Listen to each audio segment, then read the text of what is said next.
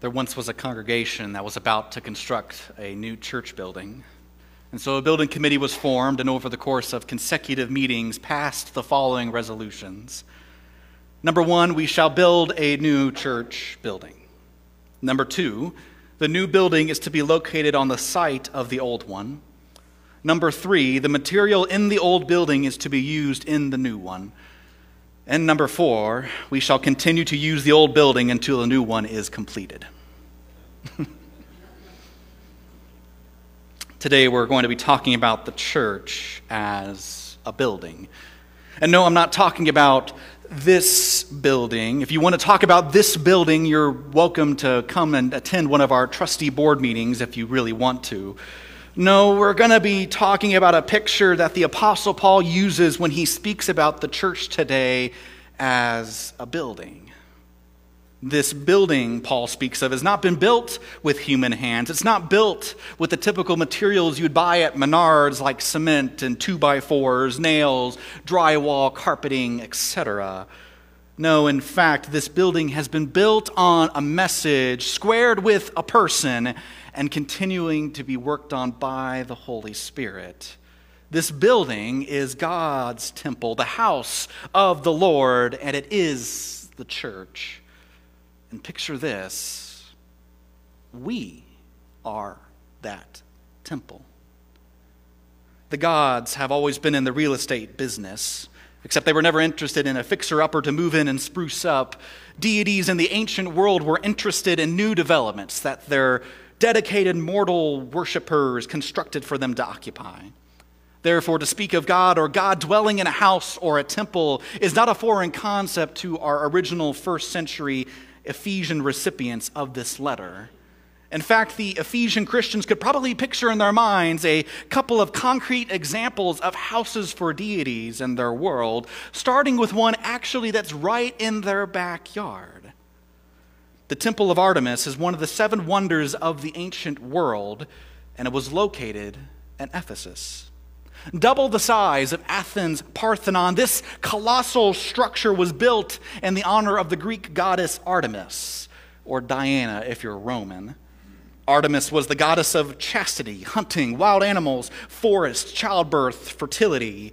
And construction of this wonder of the ancient world began centuries before the time of the church existing in Ephesus. In 550 BCE, work began on the project, and it took about 120 years for it to be finished. Yet in the 4th century BC, an arsonist deliberately burned down the Temple of Artemis.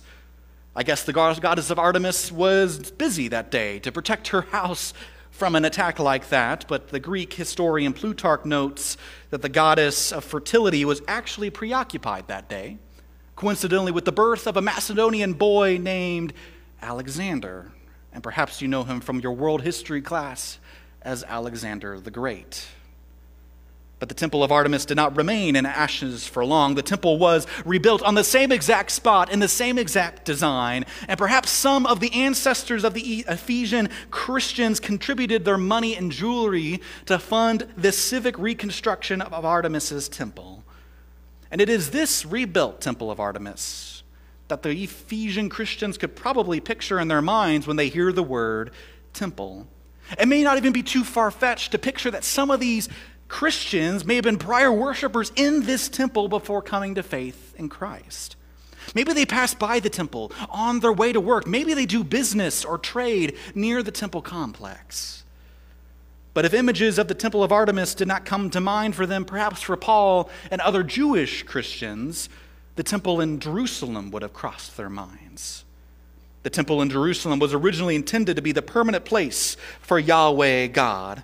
You may know that the temple replaced the mobile tabernacle that traveled with the children of Israel as they wandered in the desert en route to the promised land.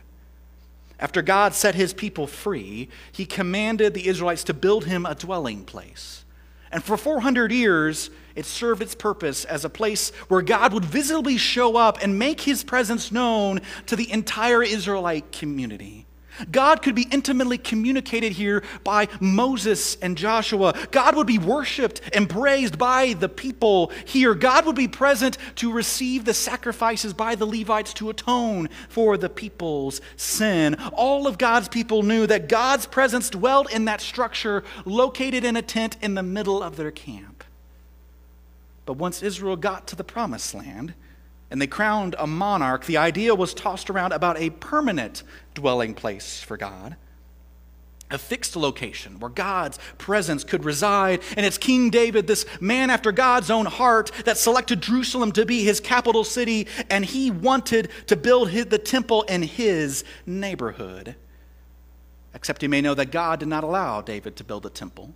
And this ambitious building project was then passed on to his son, Solomon. And after determining the specific blueprints and purchasing the exact materials and 7 years of arduous, tedious labor restrictions, Solomon consecrated that temple as God's new permanent house.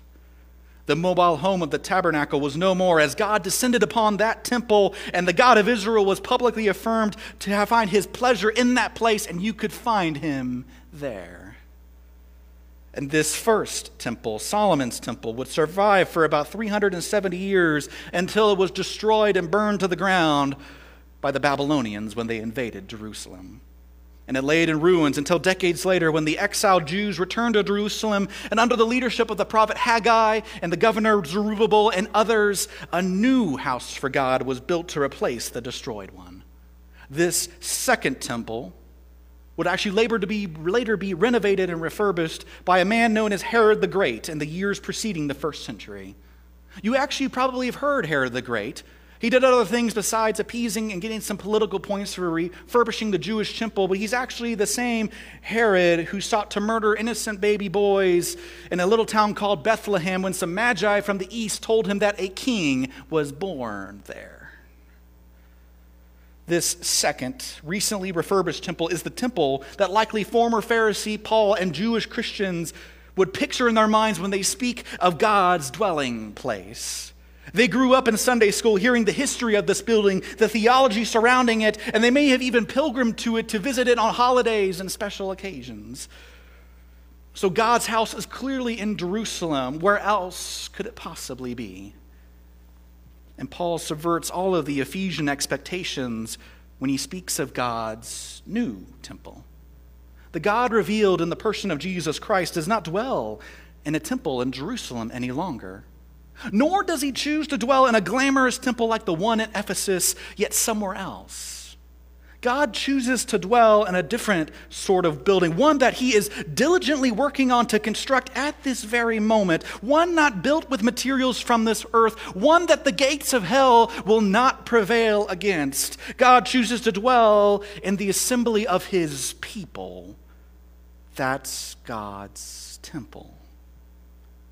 The Apostle Paul has previously told the Ephesians that God has gone to great lengths to form his family, cutting through the divisions that human beings have created. God has adopted and grafted in the Gentiles into a chosen nation known as Israel to form them into a new people, a new family. And so the primarily Gentile-based Ephesians, they're no longer strangers and aliens, but they are now fellow citizens with the saints and members of the household of God. And it's this joint family of Jews and Gentiles that God states his presence will be found dwelling in their company. If you're looking for God, you'll find him residing and living among his people, which is made up of a diverse plethora of human beings. God's people are God's temple. God is dwelling in his new temple. God is dwelling in his church. God is dwelling with us. Paul tells the Ephesians that they themselves, flesh and blood, not plaster and drywall, they themselves as a community, not single isolated entities, they together, when they are being the church, they are God's dwelling place. They are God's home. And similar to the previously establishments God has chose to reside in as God's temple, in our gatherings as a family of God, we assemble to communicate and pray with God. We assemble to worship and praise God. We assemble to confess and repent our sins to God because God's presence is dwelling in our midst. And so the functions of the temple have remained consistent while the structure has changed. And it's this new temple for God that he has erected. It's not on unstable ground. It's not founded on human ambition or national pride. God has meticulously chosen to build this new temple on a different and a better foundation, starting with the ministry of the apostles and prophets.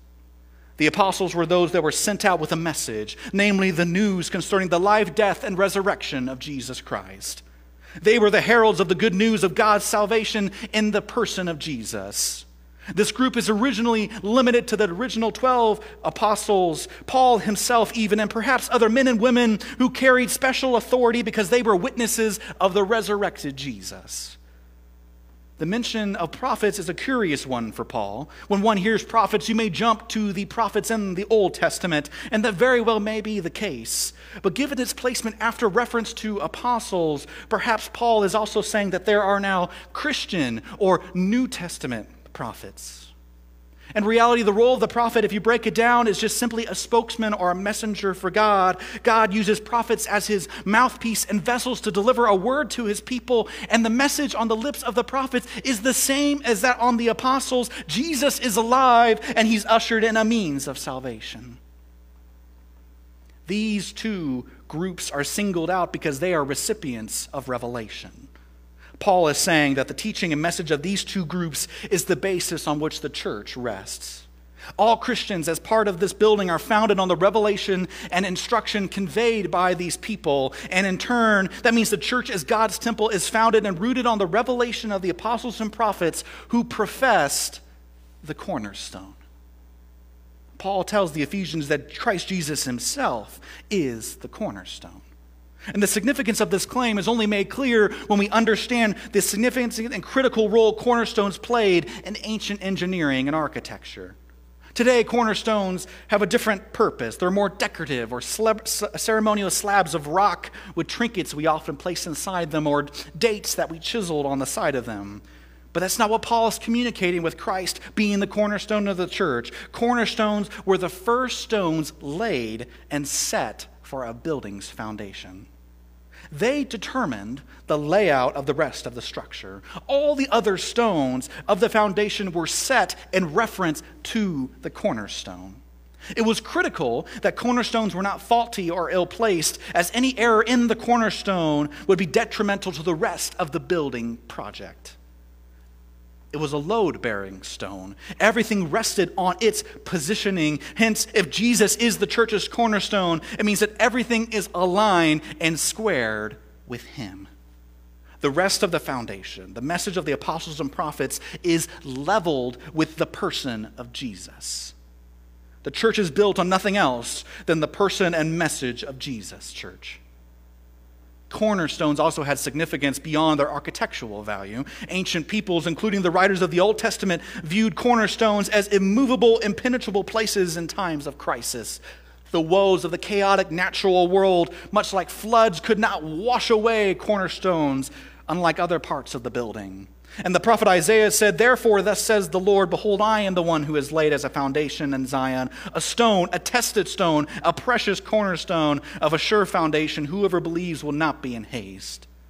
And early Christians read this passage as speaking of Jesus Christ himself, a fitting reference to our Savior, immovable in the faces of chaos and darkness.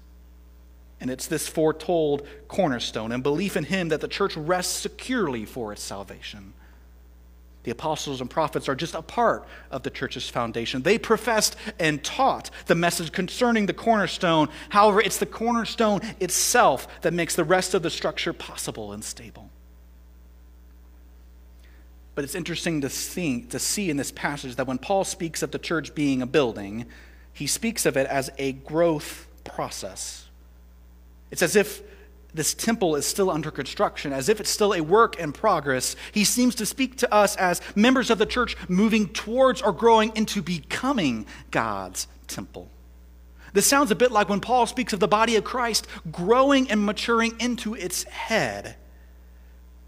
Except now Paul uses this same language to describe the construction process of this new dwelling place for God. I believe Paul is saying that there is momentum when it comes to being God's temple. It's not a finished project. It's still under development. Christ's work on the cross has broken down the barriers between human beings, and together human beings as the church are beckoned to grow collectively and to become a sanctuary and home for God. To be God's temple as a church means we join in the construction process already underway. Perhaps for some of us, we don't view the process of constructing a building as pleasurable. We don't find our joy from the process. We'd rather just move to the point where it's finished, where we can occupy it and enjoy it. The process of laboring, of building our Lego play sets or our model airplanes or our dream home pales in comparison, we believe, to the experience of actually the finished product. But the Apostle Paul seems to suggest that the church as God's temple will always be a work in progress, at least on this side of heaven.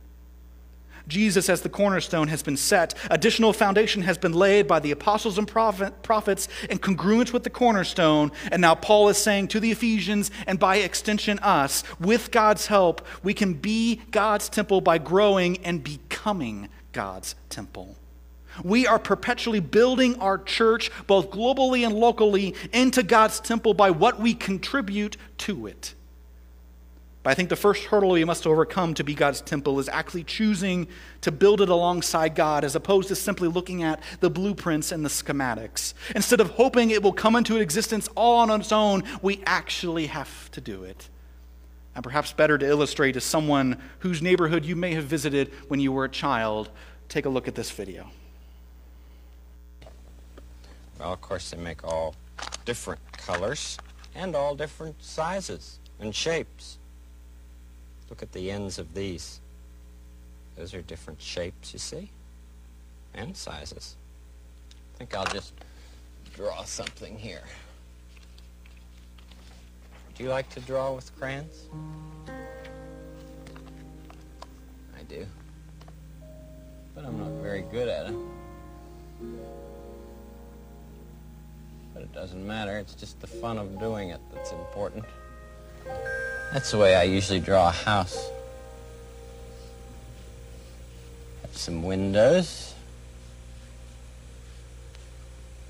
Have a window down here. Somebody to look for their mom or dad coming home from work. And a tree.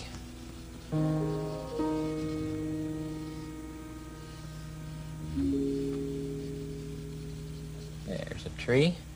What about a person over here?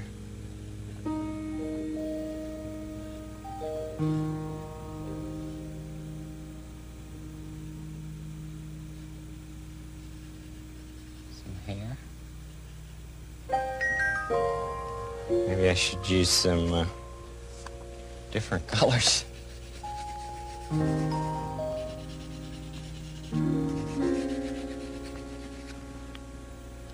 Now, I wouldn't have made that if I'd just been thinking about it.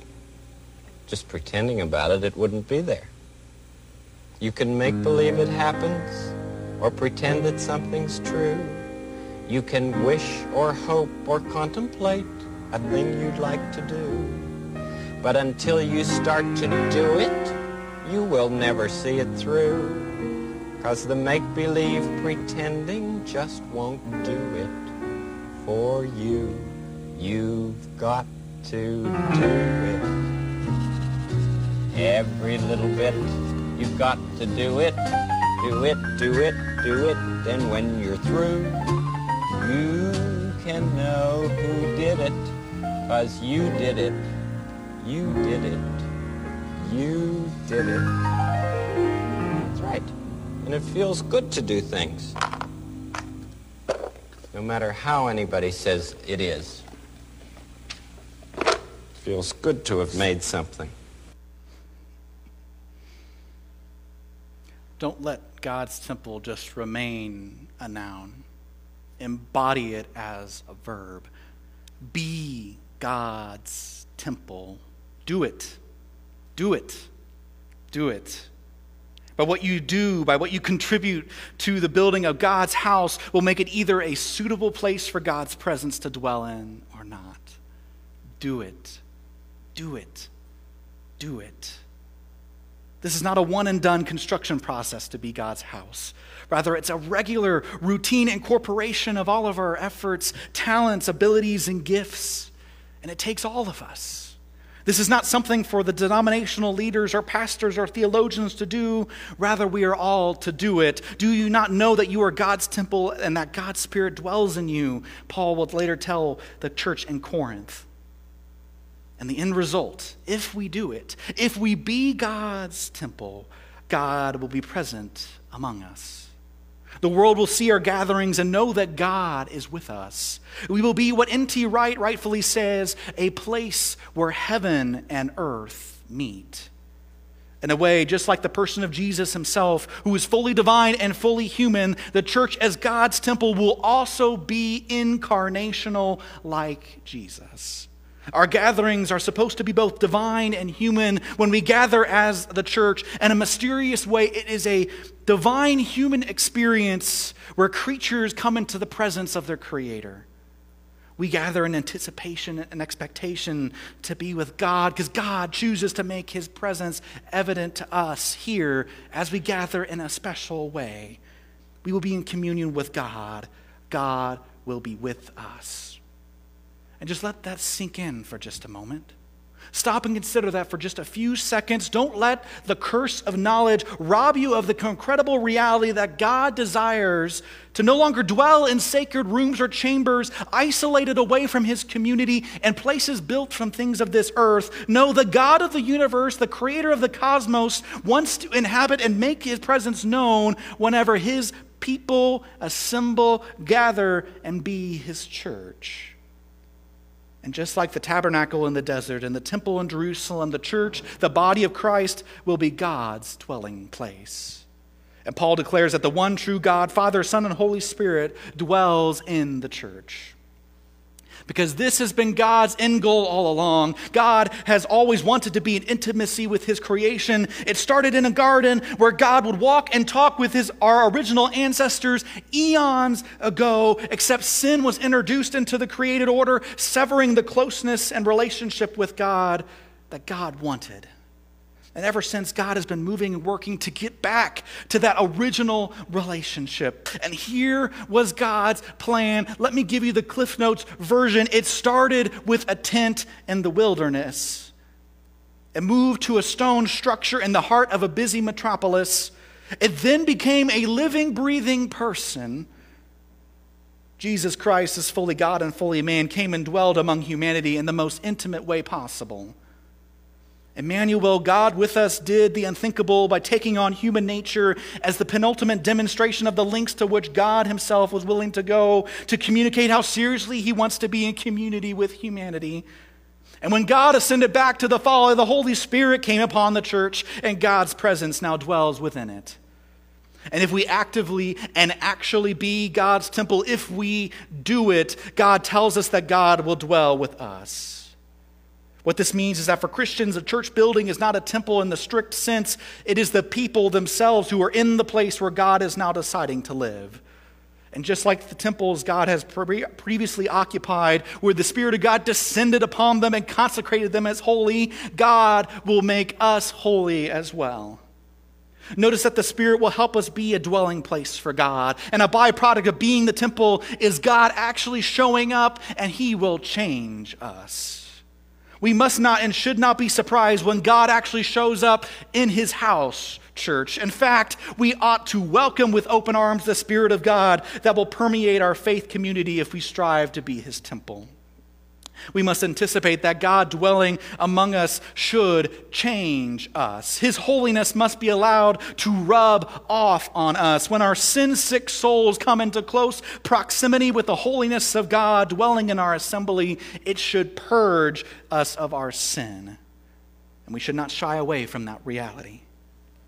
This is why we must work to be God's temple, to allow the Holy Spirit to mold and shape us, to make us holy, to set us apart in this world, to make us more into the image of the cornerstone, which is Jesus Christ. And when God's presence is palpable to us, it'll be like a teacher that is zigzagging through the classroom and the desks. Because teachers know that there is power in proximity whenever they are teaching and lecturing. They can get up close and personal to see if people are paying attention. If a student needs help or a question, they don't need to raise their hand and wait for the teacher to come to them because they are right there. It keeps students accountable because it keeps them from doing something irresponsible, from them acting out because the teacher is right there. Teachers that circulate the classroom build relationships, personal experiences with their students. And studies find that it is actually a better way to teach than the invisible, somewhat tangible barrier in the front of the classroom between the desks and the teachers lecturing up at the front. The teachers that don't remain behind their desk or behind some sort of podium, the ones that actually get into the classroom and weave through, pedagogists tell us that they see better results when teachers do that because they are building relationships with their students. They are right there. They're not distant. And in a way, I think that's what God wants to do in our community. He doesn't want to be up at the front barking orders and instructions. He wants to be weaving through all of us. God wants to be in our lives in a more personal way if we'll allow him to. God wants to walk up and down every one of these pews and make his presence known to each one of us. And when we have a question, when we have a concern in our heart, God is already right there beside us because he's already there. When we need accountability, God is there to heal and restore us because he's already there. When our sinful tendencies arise, God is right there to rightfully discipline us, but to also make us more holy like him. When we are hurting, we are in pain, God is not distant because God is already in our assembly. God is right there to make his presence known.